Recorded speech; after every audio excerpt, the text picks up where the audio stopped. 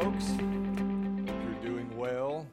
This is obviously a very exciting day, a big day for you all as a church, a big day for us as a family. We have been praying for you, and I trust that you have been praying for us as well.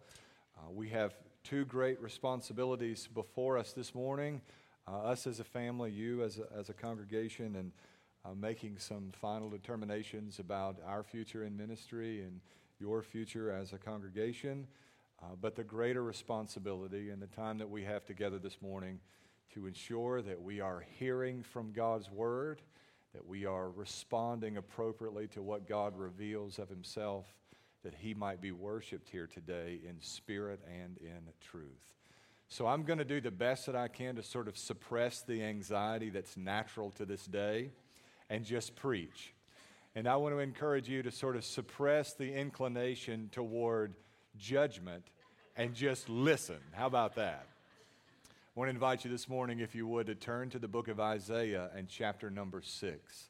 Isaiah chapter 6, a passage that will be familiar to many of you, I suspect, and one that speaks beautifully to the glory and the holiness of our God.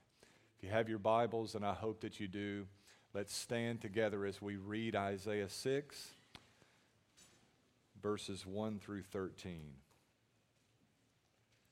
Here the Bible says, beginning in verse 1, "In the year that King Uzziah died, I saw the Lord seated on a high and lofty throne, and His robe filled the temple. Seraphim were standing above Him. Each one had 6 wings. With 2 He covered His face, with 2 He covered His feet, and with 2 He flew. And one called to another, 'Holy, holy, holy is the Lord of hosts. His glory fills the whole earth.' And the foundations of the doorways shook at the sound of their voices, and the temple was filled with smoke.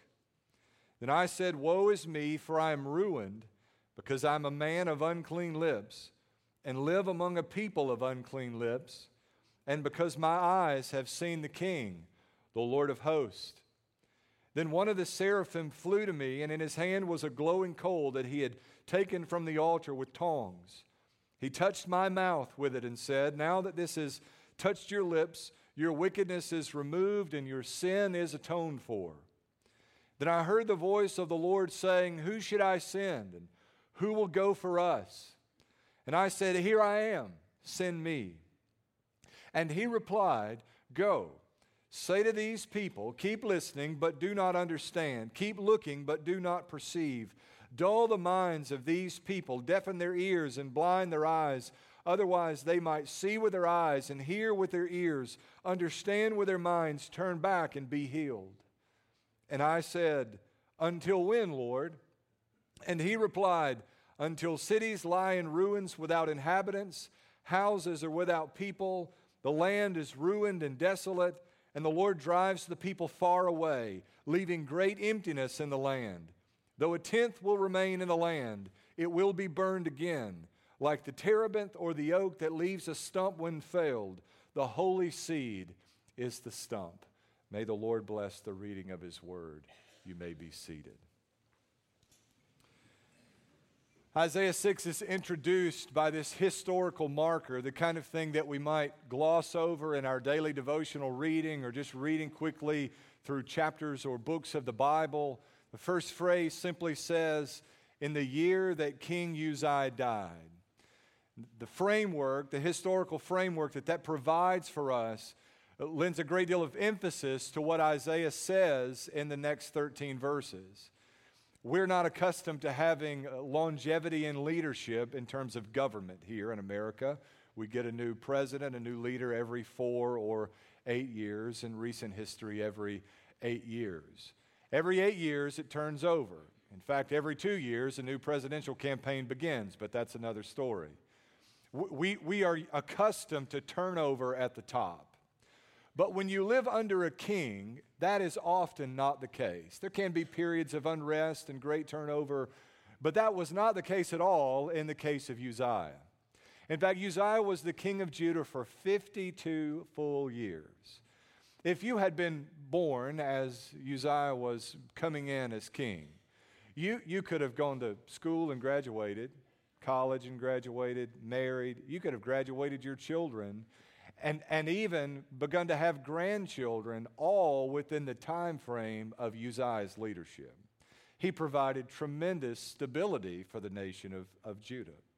In addition to the length of time that Uzziah served, he was one of only a handful of good kings who ever ruled over the nation of Judah. So not only were they saddened at what the future held, but there is some despair that a good king has died, and you never really know what to expect out of the next king.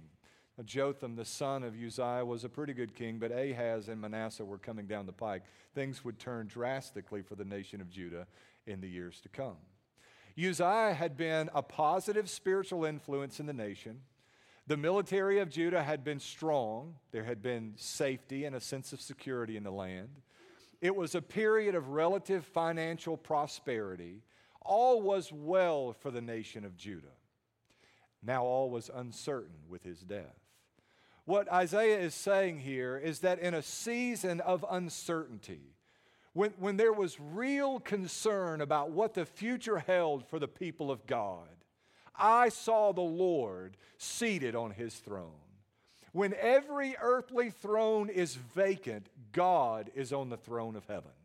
Isaiah said, in the year that King Uzziah died, I saw God on the throne. We didn't know about who was going to be on the throne of Judah.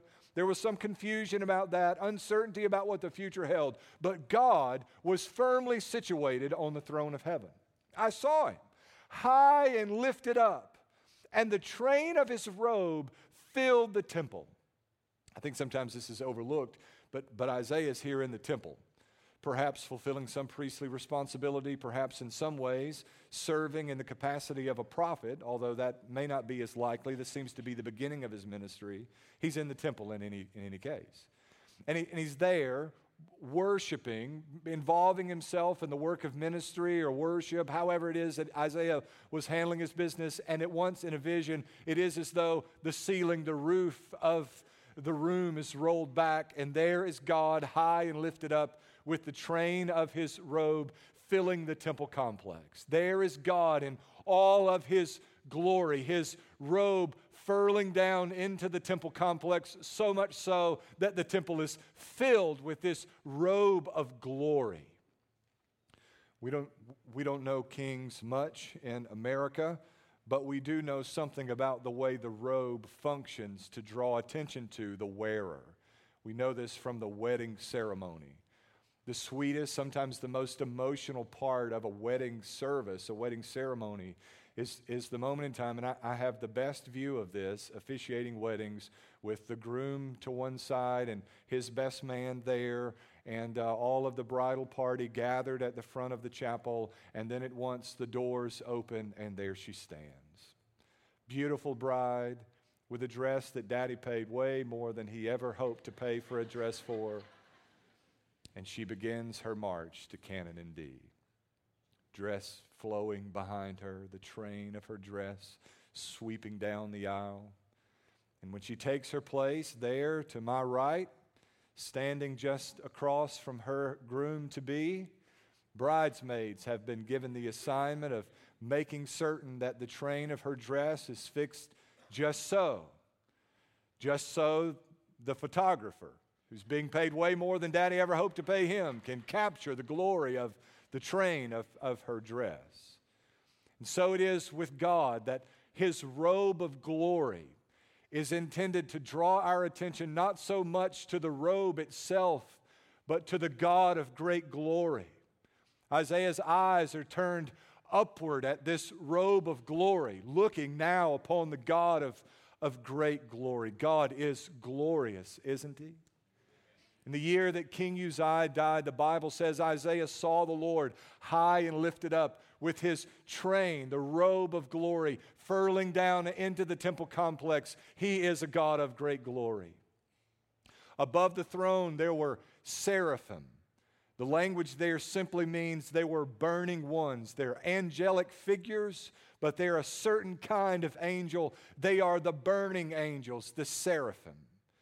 I take that to be an indication that the name they have been assigned describes their appearance. It is as though you have angels that have been doused with gasoline, lit ablaze, and they are flying about the throne room of God. Interestingly enough, they don't seem to distract Isaiah from the bright radiance of the glory of God. If we were to light angels and fly them about the auditorium this morning, there would be little attention left fixed on the sermon, I can assure you. And here Isaiah seems to be so captivated at what he sees in God, even burning angels cannot cause him to turn his gaze away. The burning angels have been uniquely adapted for living in proximity to God. They have 6 wings, the Bible says. 2 are used for flying. They seem to be in a flying position, standing, but flying above the throne of God. 2 of their wings are used to cover their feet. This seems to be an expression of modesty. Their lowest or most creaturely parts are being covered by 2 of their wings. And with 2 of their wings, they shield their face, which is really an astonishing thing, isn't it? It's not surprising that we would need to shield our face from the brightness of God's glory. But here we have creatures who have been created by God to live in the presence of God, and they shield their face for the brightness of His glory. Think about that. In the same way that birds have been fashioned to live in the air, light bone structures, feathers, all of the things necessary. Fish have been created by God to live in a watery environment. So these angels have been uniquely equipped to live in the presence of God. And even with all of their adaptation, it is insufficient to gaze upon the glory of our God. We serve a remarkable God. The angels are there flying about the throne room, and the Bible says that they're singing. They sing, "Holy, holy, holy is the Lord God Almighty. The whole earth is filled with His glory." And there seems to be an indication here that there's a sing-song effect. There's a host of angels, and from one side of the chamber, there is a shout, "Holy, holy, holy is the Lord God Almighty. The whole earth is filled with His glory." From the other side of the throne room, the angelic choir echoes back, "Holy, holy, holy is the Lord God Almighty. The whole earth is filled with His glory. He is holy, holy, holy." In the same way that we don't have good points of reference for understanding kingship in our culture, I'm not sure that anywhere in the world we have good points of reference for understanding holiness when it comes to the holiness of our God. You are perhaps accustomed to repetition for emphasis in the Bible. Often the Bible will say, the word will be listed twice. Rather than saying something happened in an impressive fashion or with force in the Bible, it will just say it twice. It'll be back to back. "Verily, verily, I say to you." "Amen, amen, I say to you," Jesus would often say. But here, the holiness of God is stated not once, not twice, but 3 times. I can only think of one other place in the Old Testament. If you know of another, you can inform me after the service. But of only one other place in my mind that I can call up where there's a 3-time statement for emphasis. In Jeremiah 7, the people believe that they're safe from the judgment of God because they have the temple. The temple has become their good luck charm, and when Jeremiah preaches against them, the people say, "The temple, the temple, the temple. We've got the temple. We're safe." It's the equivalent to the modern day statement, "Well, I go to church. I was baptized. I'm a member. The temple, the temple, the temple." And Isaiah lambasts them for their hypocrisy and their neglect of God's command. But here, in a positive sense, the Bible says not that God is holy, not that He is merely holy, holy, but that God is holy, holy, holy. I don't know that we're capturing this just yet.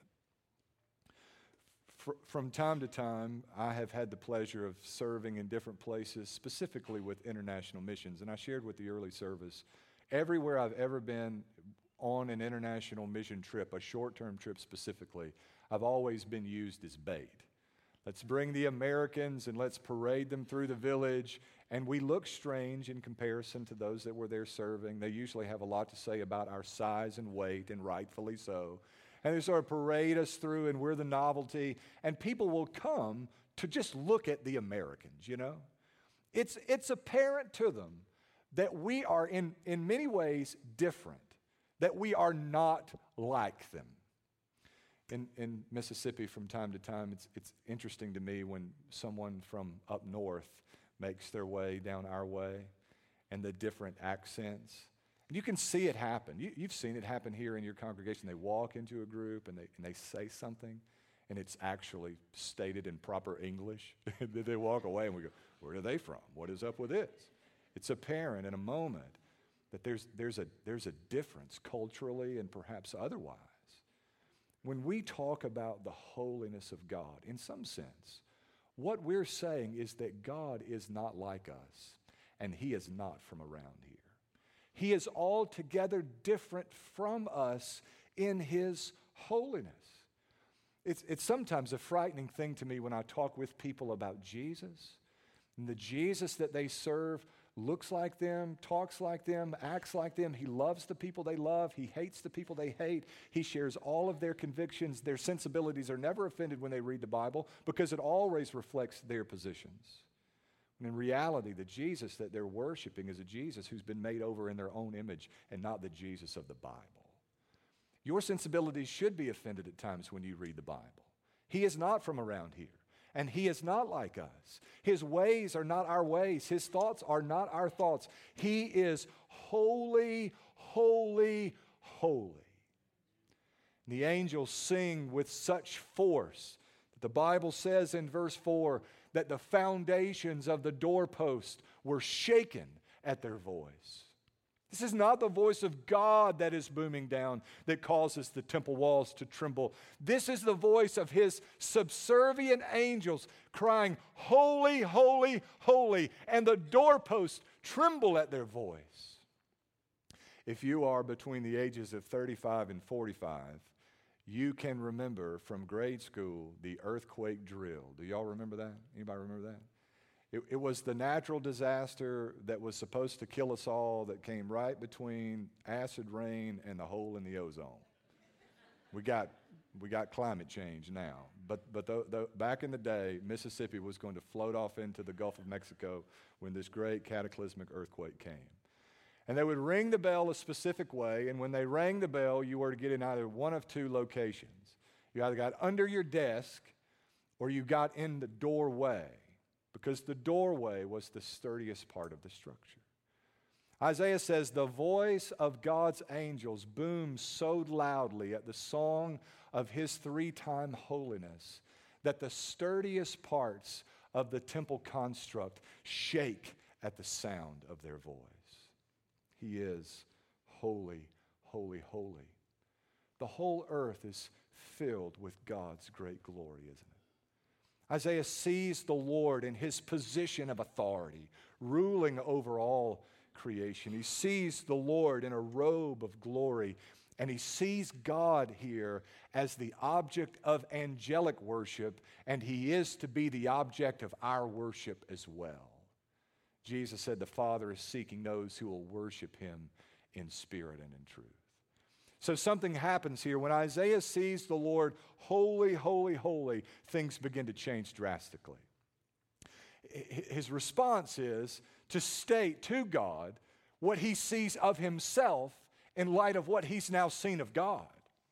He says here in verse 5, woe is me, I am ruined because I'm a man of unclean lips and live among a people of unclean lips, and because my eyes have seen the King, the Lord of hosts. I'm broken. I'm undone. I'm in desperate need. Isaiah sees himself here in a state of ruin. He says, woe is me, for I am ruined. The interesting thing about Isaiah is the first 5 chapters, Isaiah spends saying, woe is you, and you, and you, and you, and you, and you, and you. Woe is you. There's not a self-righteousness about that. He's speaking as the Lord instructs. But here, it's something he simply seems to be unable to resist, to say something of his own unrighteousness in light of God's great righteousness. Woe is me, I'm ruined. He says, I'm a man of unclean lips. When we talk about something not being clean in our culture, what we mean is it's dirty. But uncleanness in Hebrew context means ceremonially unclean. It means something that's happened in you, around you, in close proximity to you, that has rendered you ceremonially unclean, unable to participate in temple worship for a prescribed period of time. Now think about where Isaiah is. He is in the temple complex. Now, presumably, Isaiah wouldn't have gone into the temple if he understood himself to be unclean. He had assessed himself as right, as clean, as holy in some sense. And now, in light of what he has encountered in God, his first statement is, God, I am unclean. In other words, God, I don't belong here. I am broken. So there's two different kinds of judgment going on in the heart of Isaiah. There's a judgment that happens before his life is interrupted by this vision of God's great holiness, and under those circumstances, he judges himself to be right. And then he meets God. And he says, oh, I've been so wrong. Oh, it's an easy thing to identify the sin in someone else's life. Like the favorite thing of every preacher are those folks that always meet you and they say, I wish so-and-so would have been here for that message, brother. Oh, they needed to hear that. I know somebody needed to hear that word. And I'm just telling you, when we get before God, this is, by the way, what preaching is supposed to be, to hold up something of the character of God before the people with the expectation that as we gaze upon God together, that will have powerful and profound effect on the way we live our life. That we'll leave differently because we have encountered a 3-time holy God. Isaiah says, woe is me, I'm in a state of ruin, I'm unclean, I'm broken. God, I need you. God, I need you. God, I need you. The motivating factor for Isaiah in his confession of sin is what he sees of God. When we stand before God in judgment, it will not be the standard of our friends and neighbors by which we will be judged, but the standard of God's own righteousness. There is a growing desensitivity to the convicting work of God's Holy Spirit with regards to sin in the church. This is kind of a hokey way of putting it, but I know of no better way to say it. I think that the church of Jesus Christ needs as much now as it ever has before a good, old-fashioned, Holy Ghost conviction of sin where we find ourselves on our face before a holy God confessing that we are ruined, that we are undone, that we are unclean, and only the grace of Jesus Christ can restore us to righteousness. There's sin in our life. There's sin in our life. I don't know if you know this about preachers, but we sin too. I struggle with that.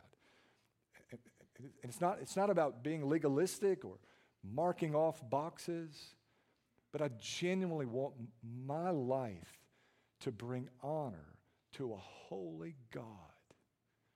Isaiah says, woe is me. Not only does he say, woe is me concerning his own sin, but he says, woe is us, these people. They've got problems too. I'm not alone in this business of uncleanness, of being undone, of being in a state of ruin. Not only does he see his own need for grace, he sees the need of those around him as well. His reason, his motivation is stated at the conclusion of verse 5. He says, because my eyes have seen the King, the Lord of hosts. You won't see Jesus, you won't encounter the Lord without being deeply affected by that encounter. You won't be touched by the gospel and unchanged by that experience. In verse 6, the Bible says, one of the seraphim flew to me, and in his hand was a glowing coal that he had taken from the altar with tongs. significance here is that the altar is the place where the burnt offering is made. A burnt offering that's made possible by the letting of sacrificial blood. It is as true now as it was then that without the shedding of blood there is no remission of sin. As soon as Isaiah confesses his sin, an appeal is made to the place of sacrifice, to the place of bloodletting, to the place of offering. With tongs, a glowing coal taken, touched to the mouth of Isaiah, and the declaration is made, now that this has touched your lips, your wickedness is removed and your sin is atoned for. You sort of get lost in what's happening there if you're not familiar with how the temple operates with ceremony and how the sacrificial system worked. But the significance is this. As soon as Isaiah confesses his sin, God addresses his need. Aren't you glad that if we confess our sin, he is faithful and just to forgive us and to cleanse us of all unrighteousness? There's no waiting period for us to get our act together. No paying of penance on our part, that it's by grace and grace alone that God grants mercy and forgiveness at our confession of sin. In verse 8, the Bible says, Isaiah heard the voice of the Lord saying, "Who should I send and who will go for us?" And Isaiah said, "Here am I, send me." In verse 9, the Bible says, he replied, that is, God replied, "Here's your mission. Go and say to these people, keep listening, but don't understand. Keep looking, but do not perceive. Dull the minds of these people, deafen their ears and blind their eyes.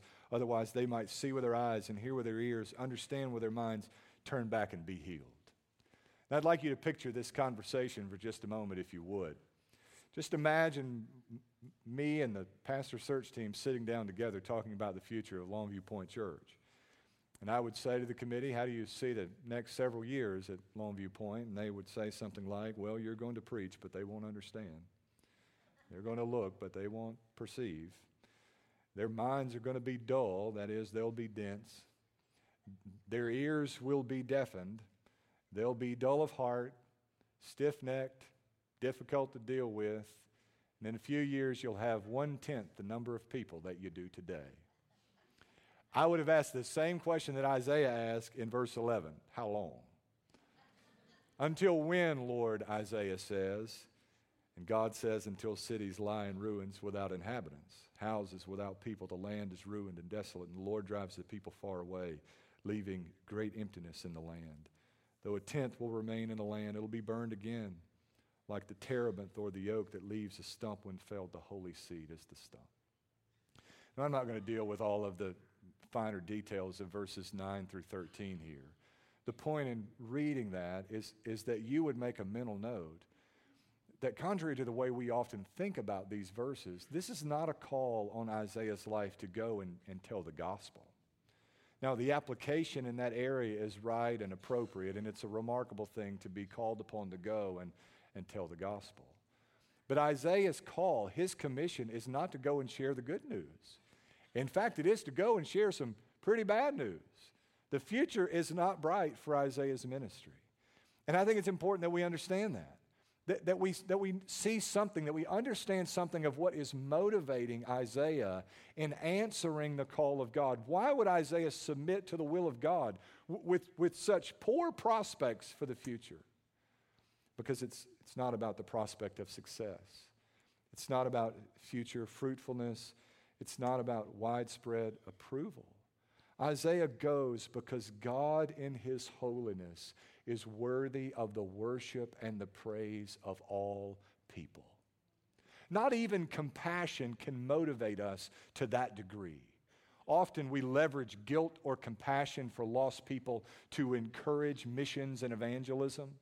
We talk of the lostness that's so prevalent in the world, and it is a gut-wrenching, heartbreaking thing to think about all of that lostness. But I have found in my own experience that the thing that keeps me most faithful evangelistically and missionally is not a sense of guilt or even compassion. Maybe I'm broken somehow. But when my heart is hot and excited about the goodness of my God, there is no laboring through those encounters. It's a bubbling over at what God has done so graciously in my life, or what I've come to know of His remarkable character. It's easy to talk about those things.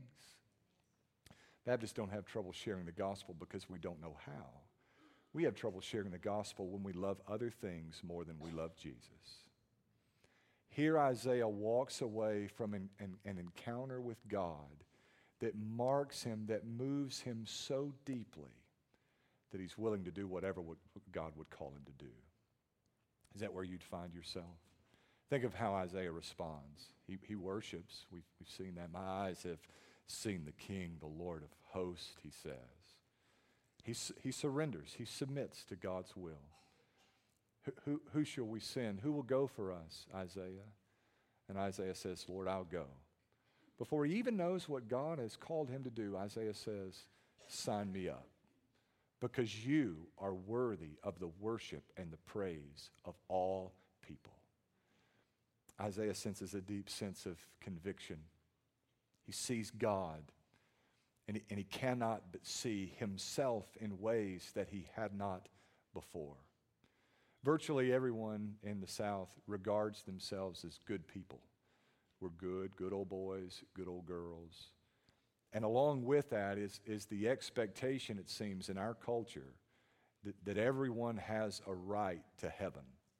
We just live a good and mostly moral life that looks better than what we see on the news. It's better than what we observe of larger cities, more sinful parts of the country or the world. And so surely God will look upon us with great favor.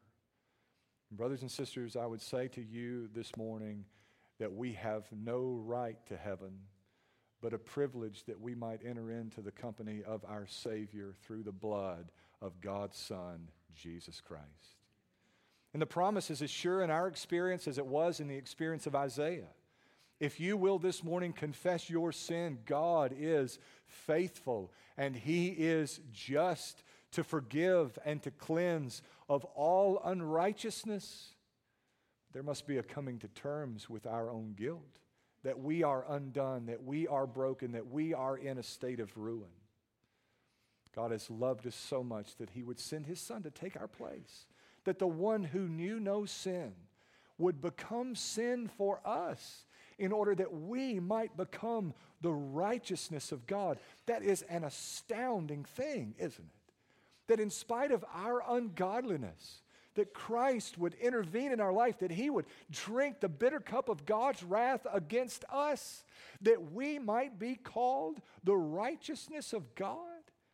Isaiah's vision here presents us with the conflict that's only resolved through the gospel. The holiness of God and His love for His people, matched with the ungodliness of this people upon whom God has set His affection. What will God now do to bridge this great chasm? The answer is found in His Son, Jesus Christ. It's in Jesus. It's in Jesus. Look to Him for grace and for mercy. You'll only find it there.